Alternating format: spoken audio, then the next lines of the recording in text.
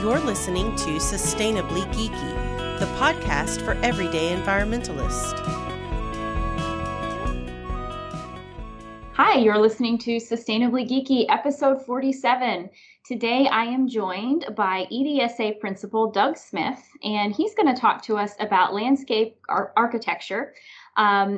This is a topic that they actually reached out to us to talk about, and I was really excited because I actually don't know a ton about this, so I'm going to learn a lot. So Doug, can you kind of start by telling us a little bit about your background and why you got into this line of work? Sure. Thanks, Jennifer. Well, it's kind of a little known profession, and I really probably hadn't even heard of the term landscape architecture till I was in about my second year of college. And really, when I reflect back on how I got into the line of work in general, I grew up in a small town in the Midwest in the U.S. Very agricultural economy, and in that economy and in a farming community like that, it's all about the land. And so I kind of had this connection with land that I probably didn't realize as I was growing up. And I never really thought about a career that dealt with land and land use and stewardship of land. But then when I discovered this curriculum of landscape architecture, I thought, wow, that's pretty amazing, and it really hit home with me. So that's really kind of how I found or discovered landscape architecture in general. Yeah, I think that's really neat because in doing some research, leading up to the show, I actually watched a couple of videos and most of the folks in those videos said the same thing, like, oh, I had never heard of it, or I was in an architecture program and happened to hear about this and got into it. So it's interesting that a lot of folks seem to have the same journey. And, as someone who is also kind of trying to find their way and find a new career path in the environmental field, I think others will probably be excited to learn about this field. So can you explain to our audience what is landscape architecture? Sure. And I think it's a career path or a profession that's kind of a best kept secret. I really think it's not only really relevant here and now, but I think it's a profession of the future, as we really have more of a climate crisis growing, and the environment and the health of the environment is ever more important. I think this is a profession that's at the forefront of that. And in fact, when you say landscape architecture, a lot of people kind of get tripped up on the term landscape. So they immediately think of garden design and maybe park design.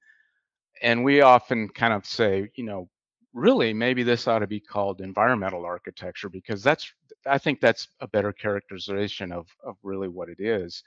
But essentially, it's the use of outdoor space, and it can deal with a real wide spectrum of land scale.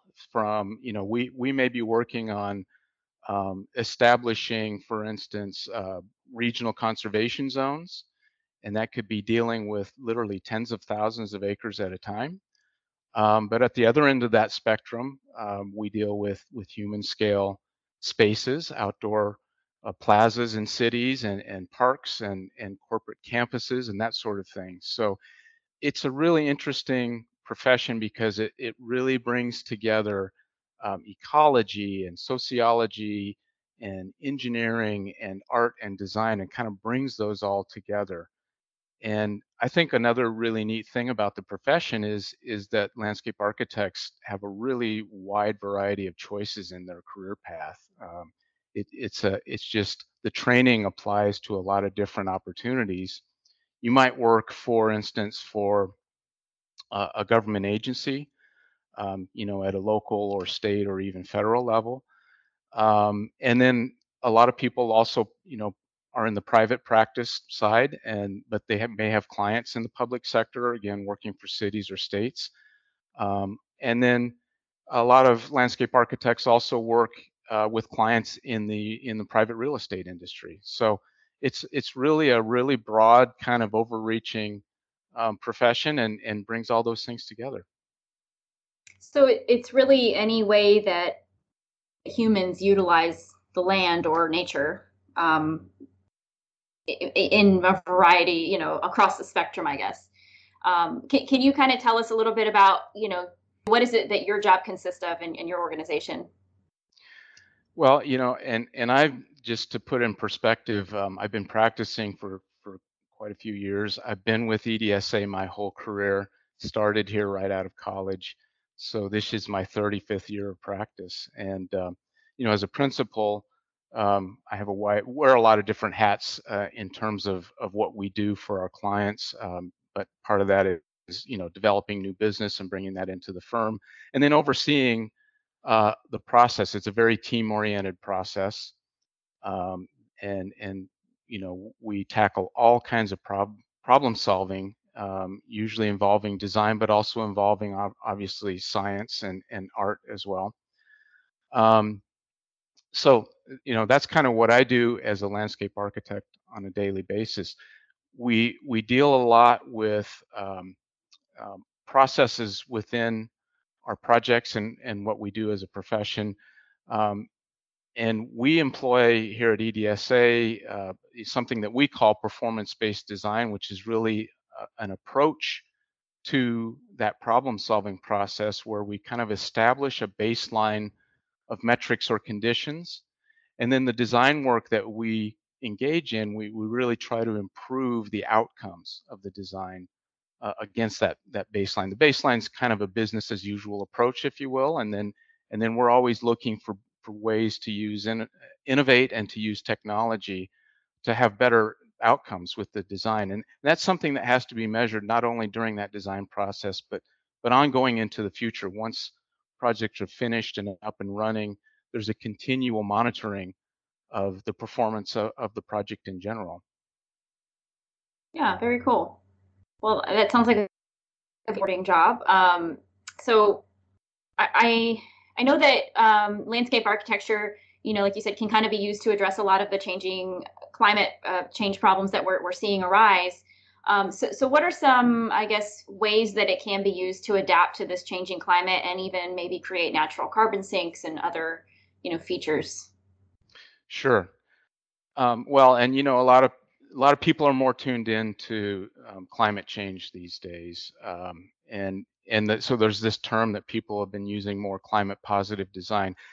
In years past, we might have looked at projects and say, how can we minimize, let's say, our impact to the environment, and then that slowly evolved around to, well, how can we have no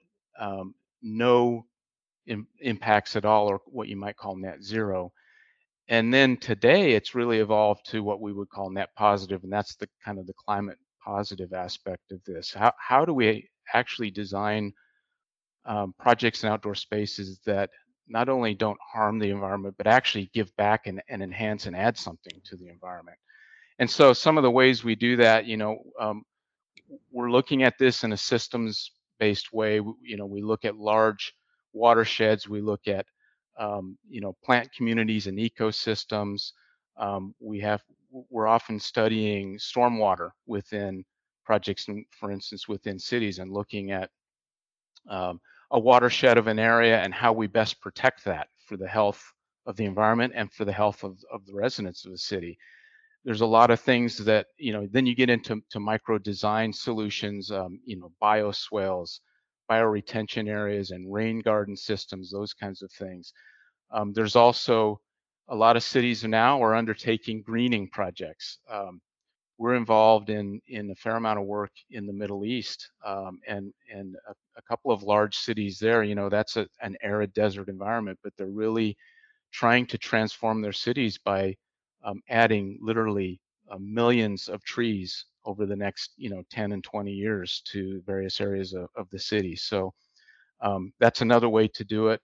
We practice what we call xeriscape with all of our landscape design, and that is using native materials, endemic materials, um, water conserving plant materials.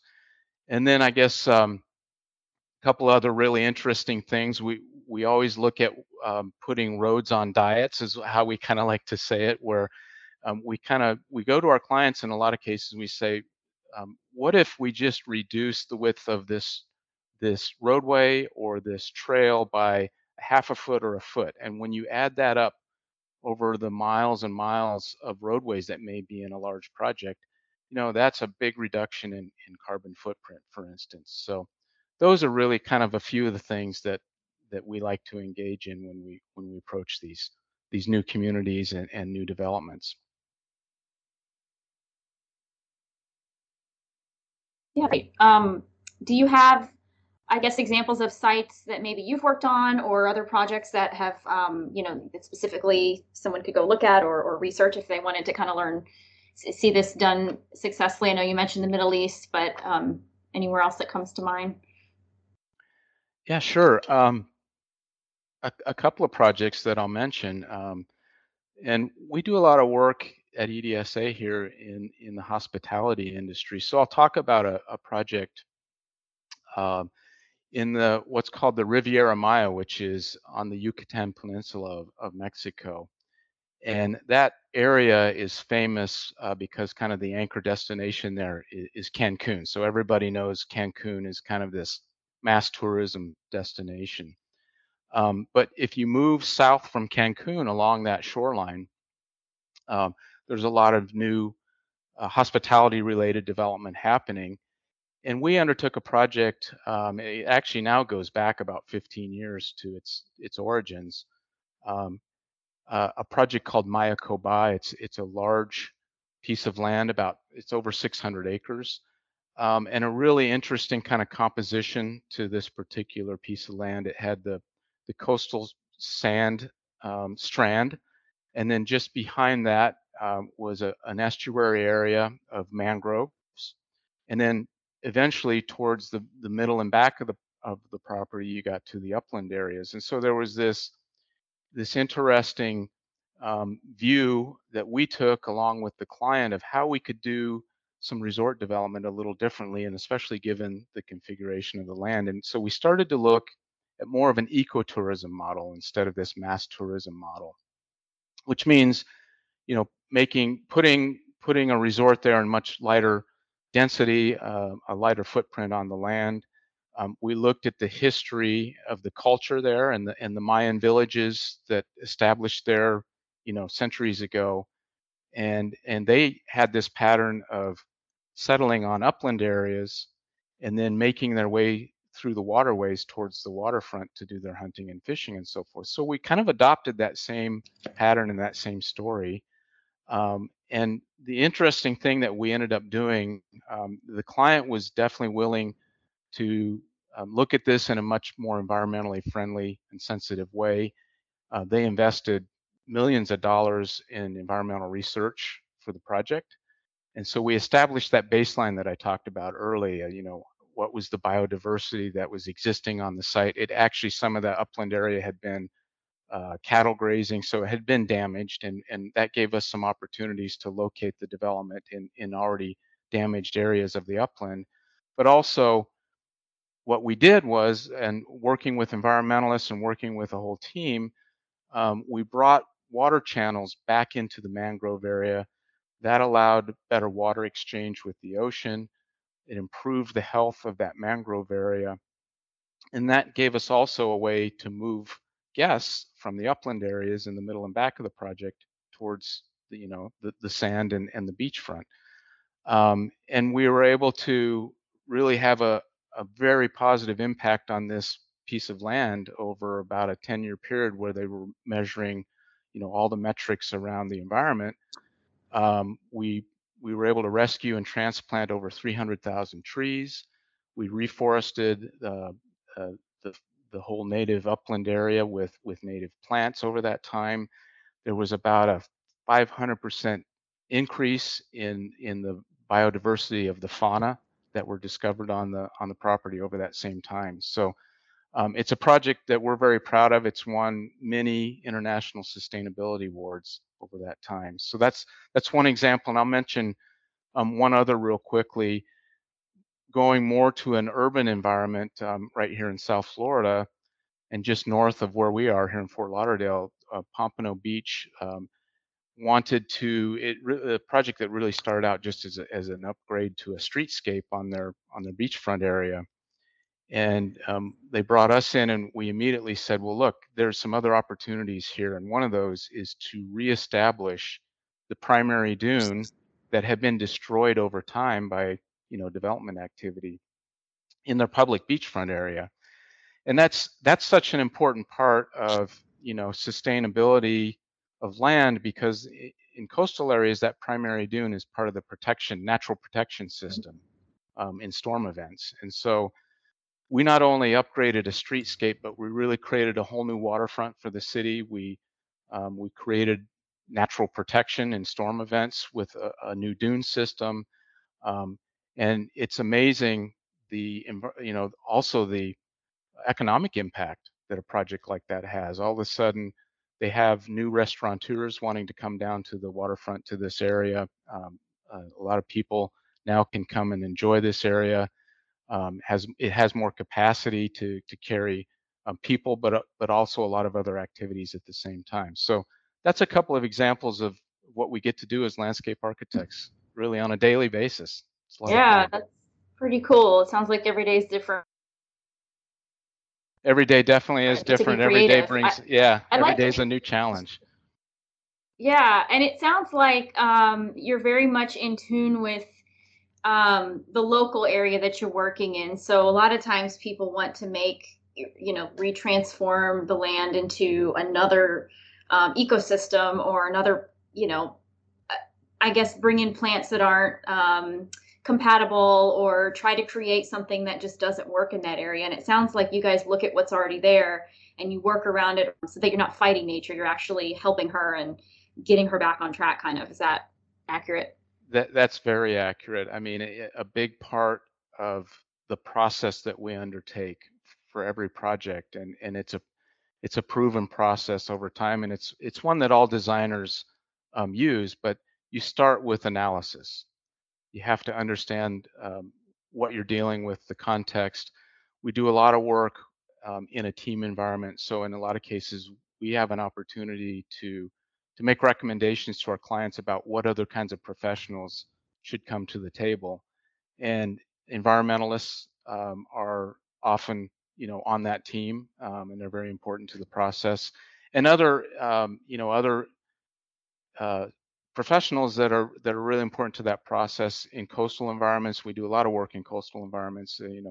Marine engineers and coastal engineers become very important as collaborators as well. But yeah, it all starts with that understanding of the existing environment, and we're always looking for ways not only to protect what's there, but actually to enhance it and make it even better and make it function better for all of us. It's really our future. Yeah. I want to go back to something you mentioned in your first example. You talked about ecotourism, and I know that's a term we're hearing a lot more lately. Can you just kind of, give a quick explanation of what that is? A lot of times that gets associated with negative things because it leads to environmental degradation, but I also know that there are ways to do it sustainably, and it's a good way to introduce people to nature. So, is that something you're comfortable talking about? Yeah, sure. Let me touch on that a little bit. So ecotourism, I guess it's synonymous with other types of tourism. So, for instance, you may have heard of agritourism, and that's would be people that are interested in having an experience around agriculture, for instance. But ecotourism, just as it says, is people that are interested in the environment. And so that what that usually translates to is a hospitality offering that's very light touch on the land, and somehow is very integrated into its environment. It's usually small scale because obviously that would be part of being eco-sensitive and eco-friendly.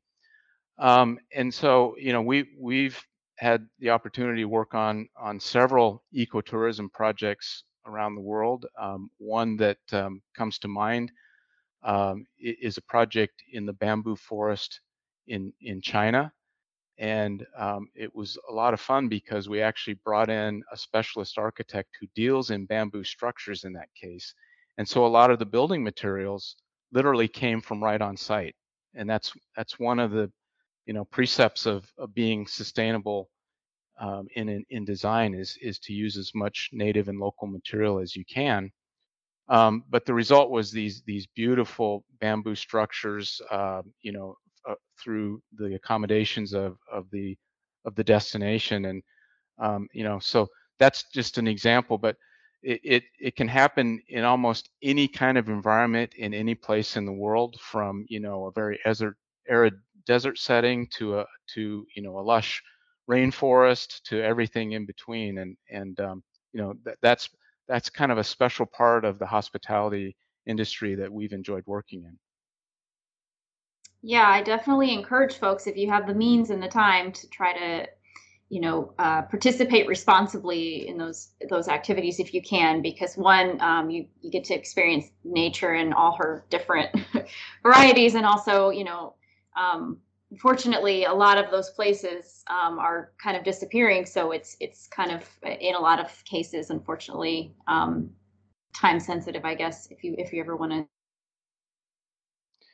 No, and I agree, Jennifer. So. I think that's a good way. If I could just add, for people Mhm. to understand different environments around the world, because normally these eco resorts, part of what they're doing is educating people as to what those local environmental conditions are, and in most all cases, again, they're trying to give something back to that community, that local community, um, both the residents in a social way, and the environment itself.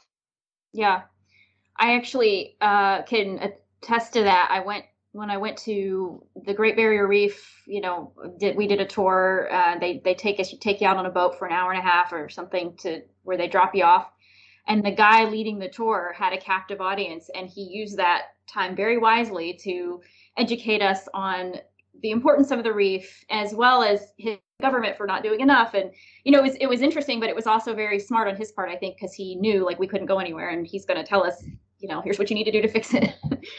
So yeah, these folks really are passionate, and it's not just their livelihood. I think they really care about the places they live, and the damage that's happening to their homes. So speaking of experiencing nature, tons of research and just personal experience has shown that being in nature has a healing component for humans. So how is the work that you and other landscape architects, how does it help create opportunities for people to better engage with nature while protecting it? I know this ecotourism is a big part of it, but are there any other, ways that you would you would mention? Sure, and that's a great question.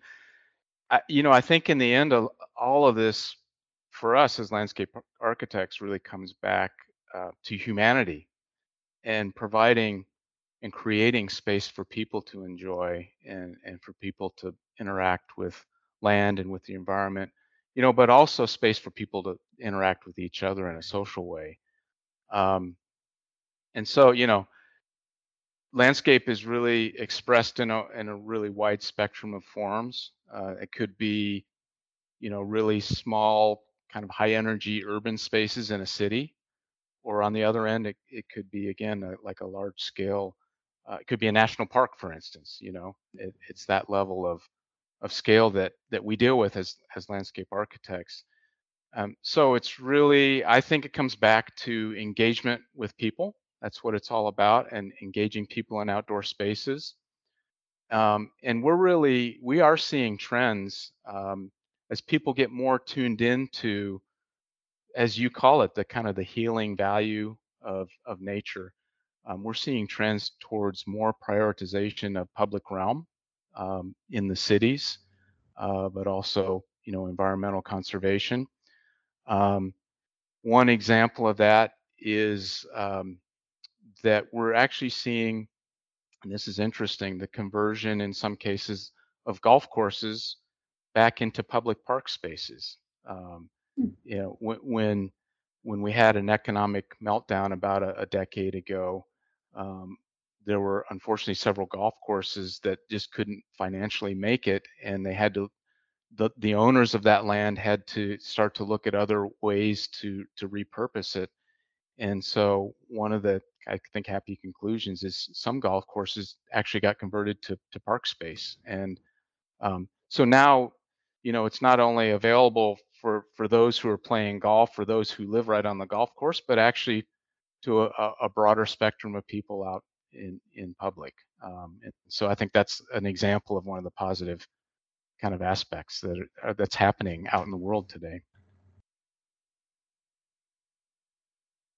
Yeah, I love examples of land being repurposed, whether it's a golf course or a landfill or, a Superfund site that got, fixed up. I mean, just the idea that we can continue to make productive use of that land and turn it into something positive when it maybe used to have a negative use or just a use that was very exclusive, like a golf course where, not a lot of people could actually access it. Right. And, there's another trend that I'm sure a lot of people are aware of is that urban sites that have been really degraded over time, that are polluted, are really being cleaned up much more these days and converted into usable space. In many cases, new development for parks, for residential communities and that sort of thing. So we've had the opportunity to work on a few of those kinds of projects as well. And that's you talk about regeneration of land. That's a really good example. Yeah. Yeah. And the urban gardening projects, are so cool to see the examples of people reclaiming their their ability to grow food and the land. So stuff like that is a lot of fun. If you guys have that available in your area, definitely look into those stories because it's very inspiring for sure. No doubt. There's a large movement in urban agriculture, as you're mentioning. And in a lot of cases, it is reclaiming land, underutilized land, that maybe an abandoned lot in a neighborhood or something of that nature, and putting it to work. And it improves the health of the residents on a number of different levels. Not only from a physical standpoint, but from a social standpoint as well. Yeah, that might be a good future episode topic, actually. Now that It absolutely would, and you could get some landscape architects who have been really involved in that movement to join that. Absolutely, yeah. I'm all about anybody, like I said, taking land and putting it to best use, and not just leaving it fallow or empty. Along this idea of getting people to connect with nature and bringing, I guess, sites up to where they can be experienced. On the flip side of that, there's a lot of places that end up being overrun because they're just so popular, like you said, some of the national parks. So how do we, this is a one I didn't prepare you for, so I apologize. But in your opinion, how do we kind of balance that, with people who want to experience nature, but they might gravitate towards the Grand Canyon or the big name places when they're kind of getting overrun almost and run to the point where it's degrading the land. Is there a way to balance that, you think, or should we just try to spread it out and limit access to some of these places? Well, I think as you just mentioned, there is a management that, I know our national park system has a pretty stringent program of really understanding, and this is how we put it as landscape architects, kind of the carrying capacity of let's say a national park. It can only withstand so many visitors at any given time before, as you noted, degradation starts to happen. And so that management aspect is hugely important. But as the global population grows, and kind of what you're pointing out is we have a need for more open space to serve that population, that growing population. And so, we can't stagnate and kind of just close the tap on the amount of open space that's available to the public. We have to continue to take land, set it aside, manage it, but also importantly, as you're noting, make it accessible for people, because unfortunately there are conservation lands and projects that that get designated, but then to me it's a shame that then there's no public access to really understand and enjoy what those lands are all about. And there is a way to do that in a responsible fashion. And so we're always advocating when we're involved in these kind of conservation projects that there needs to be access for the public as well, and that's an important aspect of Yeah. of designating those kinds of spaces. Yeah, there are genuinely circumstances where humans have no business being there because the habitat needs to be protected to that extent or whatever. But yeah, I think maybe we can find a balancing point to give people access and still protect nature as well. And I think Edward Abbey was the one that had a lot to say about that in his book. If anybody's interested in reading his book and learning more about that. But so is there anything else we haven't talked about landscape architecture? Or just anything we've discussed so far that you want to touch on? We've covered a lot of ground here with the basics of the profession and I think responsible land use. Again, I guess I would say, just like as I expressed, we get to deal with this really wide scale, ranging scale of project types.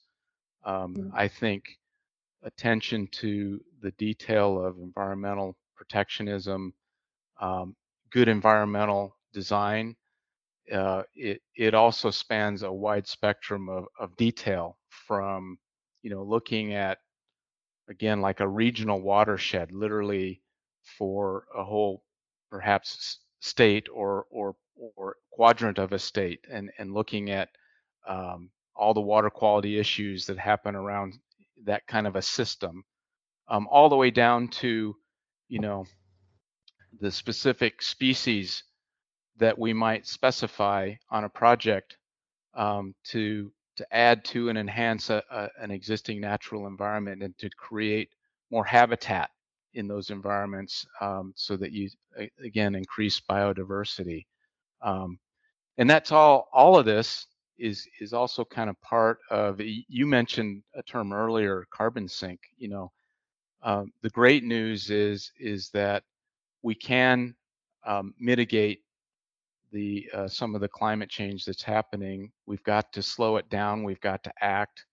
But part of that mitigation is preserving green areas, enhancing those green areas. Literally planting trees. So the more we can do with those kinds of systems and the landscape, the better it's going to be for all of us going into the future. Yeah. Well, it's definitely important work. And if folks are interested in working in your field, what advice would you offer them to get to that point? Well, I think I would say, firstly, if you're interested in this field, landscape architecture, the kind of our professional organization is the American Society of Landscape Architects. Of course, that's here in the United States. There's also international associations for landscape architects as well. But if you go, we call that ASLA, American Society of Landscape Architects. If you just go on their website, there's a wealth of information there about the profession. If you're interested in being a landscape architect, you need to go to school and get a degree and study all the different kind of facets that I have described. There are I think there's more than 50 accredited degree programs across the U.S., pretty much one in almost every state. So if you're interested, you can go seek those out. Landscape architects, it's usually a 4 to 5 year degree program, because of all of the information that we're trying to pack in to get the basic, the basis of the profession established there. And then, just as a landscape architect on an everyday basis, I tell you again, I've been doing this for 35 years.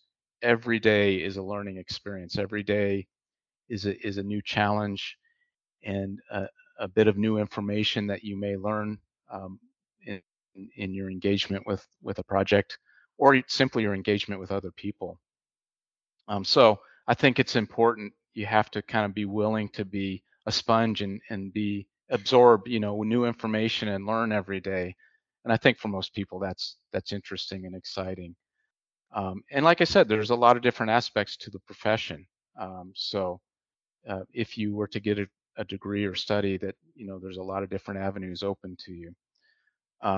One of the things that we have done as a firm is to do a little bit of outreach to try to educate um, people that are still either in middle school or high school as to what this profession's all about. And so we've gone out to high schools. I know ASLA has a program to do that as well. We're always kind of recruiting people to educate them about the profession and get more people interested in pursuing degrees in landscape architecture. Start them young, huh? Start them young, you have to. And we need more Yeah. people in this field. Yeah, good. Are there any other resources you'd like to share, whether that's books or podcasts or documentaries that you have found helpful or? Yeah, so there's one documentary, and you supplied this question to me, so I thought about this a little bit, but there's one documentary that I saw recently that I really would like to recommend for everybody in the world, really, and it's called Kiss the Ground. I think you can find it on Netflix. Um, Woody Harrelson narrates the documentary, but it's really an interesting story about the importance of soil health and regenerating the world's soils as part of this solution to battle, the climate change that we're all facing and the climate crisis we're facing, frankly. Um, and it talks about really the importance of soil in that whole process. It's really kind of the basis of all life, if you will. And it talks a little bit about more forward-thinking land use practices and farming and agricultural practices as well. It kind of looks at how corporate farming, frankly, has desiccated soil in a lot of places in the world, and how there's a different and better way to do that going forward. And it's again, this basis of soil as a way to restore ecosystems and create more abundant food supplies with less resources and that sort of thing. So again, it's called Kiss the Ground. It's a really strong documentary, and I would highly recommend everybody go seek that out. Yeah, that's been recommended to me several times, and I haven't had time to watch it, but I'm going to re-add that to move it up on my list because you're in for a treat. Yeah, and yeah, anything that espouses the importance of soil and regenerative ag and all that is, in my book, can't go wrong. I mean, we did a show on that. Well, we've done a few shows on all of those topics, and it's just so important. So I really encourage folks to learn more about it as well. Okay, well, anything else before we move on to our green life hacks? No, let's go. All right. Well, this is a segment where we just share a green life hack, something that helps us live more sustainably, or a tip or an idea that we want to share with our listeners. So what is your green life hack for us today? Well, this is a simple one that I hope a lot of people are practicing, and that is composting.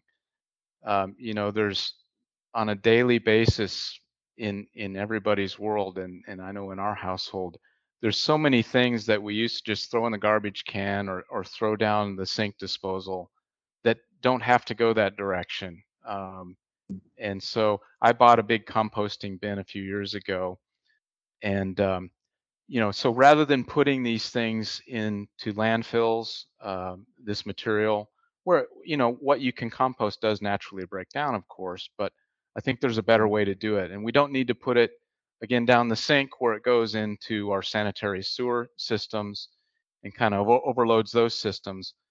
But you can just do it locally. Do it within your own either apartment complex or home. And it's a way to then create more healthy soil and give something positive back, to just your local place that you live or your own property. And it's a very simple thing to do. So about once every other day, I take our little bucket of compost items out to the composting bin, and so we've enjoyed being able to do that. The other one I'll throw out there as a landscape architect, and we've talked about it, is simply plant a tree. Reforesting the world is really one of the ways that you can sequester a lot of carbon out of the atmosphere. And it's a simple thing to do. So either get involved in your community with some tree planting programs, or just do it yourself. We have engaged here at EDSA with a nonprofit called One Tree Planted, and so we just actually started that last year with One Tree Planted, but we are donating thousands of trees on an annual basis to be planted in different regions around the world. So you can do it on your own, or you can engage with a nonprofit organization such as One Tree Planted to accomplish that. Yeah, those are great tips. And I'm beginning to see a theme in your in your logic here. Soil, trees, hopefully everyone listening is catching on as well.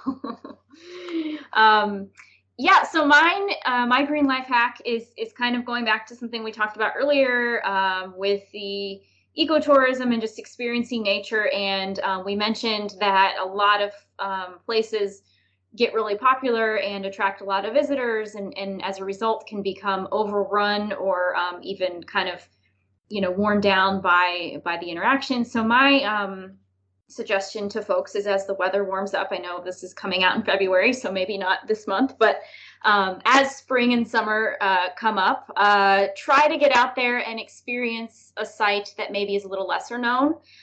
So there's, I think, 60 something national parks all over the country. There's countless state parks. Your city and your county probably has parks, but you can also, doesn't have to be a park. It could just be a location. There's a lot of places people like to go visit, or maybe you have a spot that you prefer that you don't want the world to know about. But whatever it is, try to discover something that's off the beaten trail, I guess, and maybe give some love to some of those other equally beautiful spots of the world. I always find that those are more rewarding half the time anyways, and it's less crowded. So it's a double. Yeah, I'll add to that, Jennifer.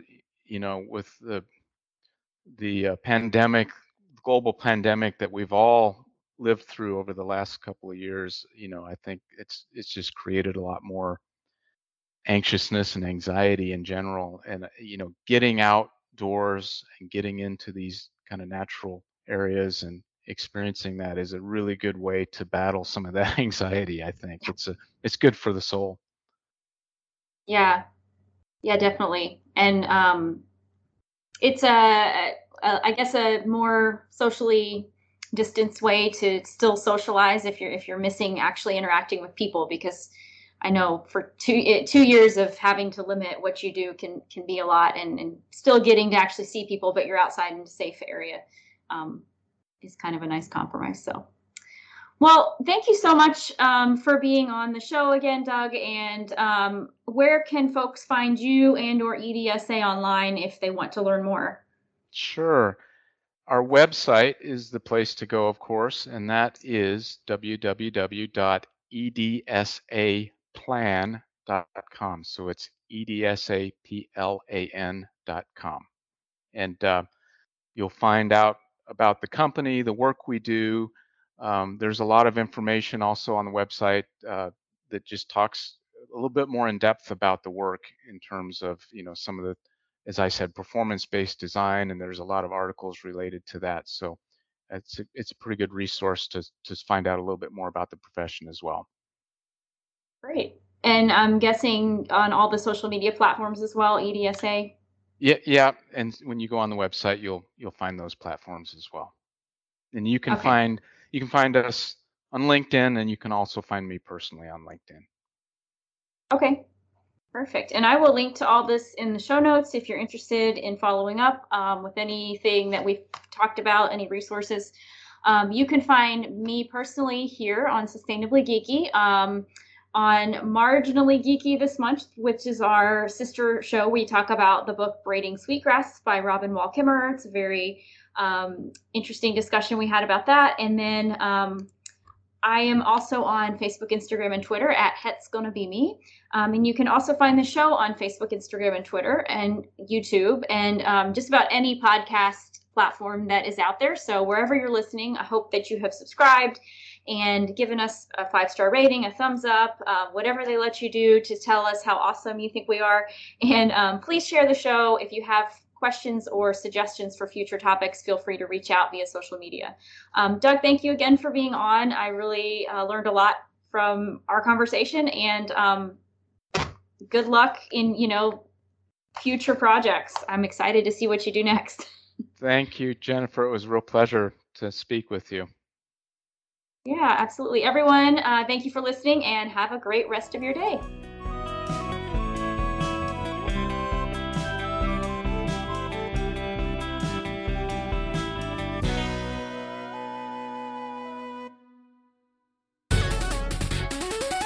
This has been a presentation of the Epically Geeky Network.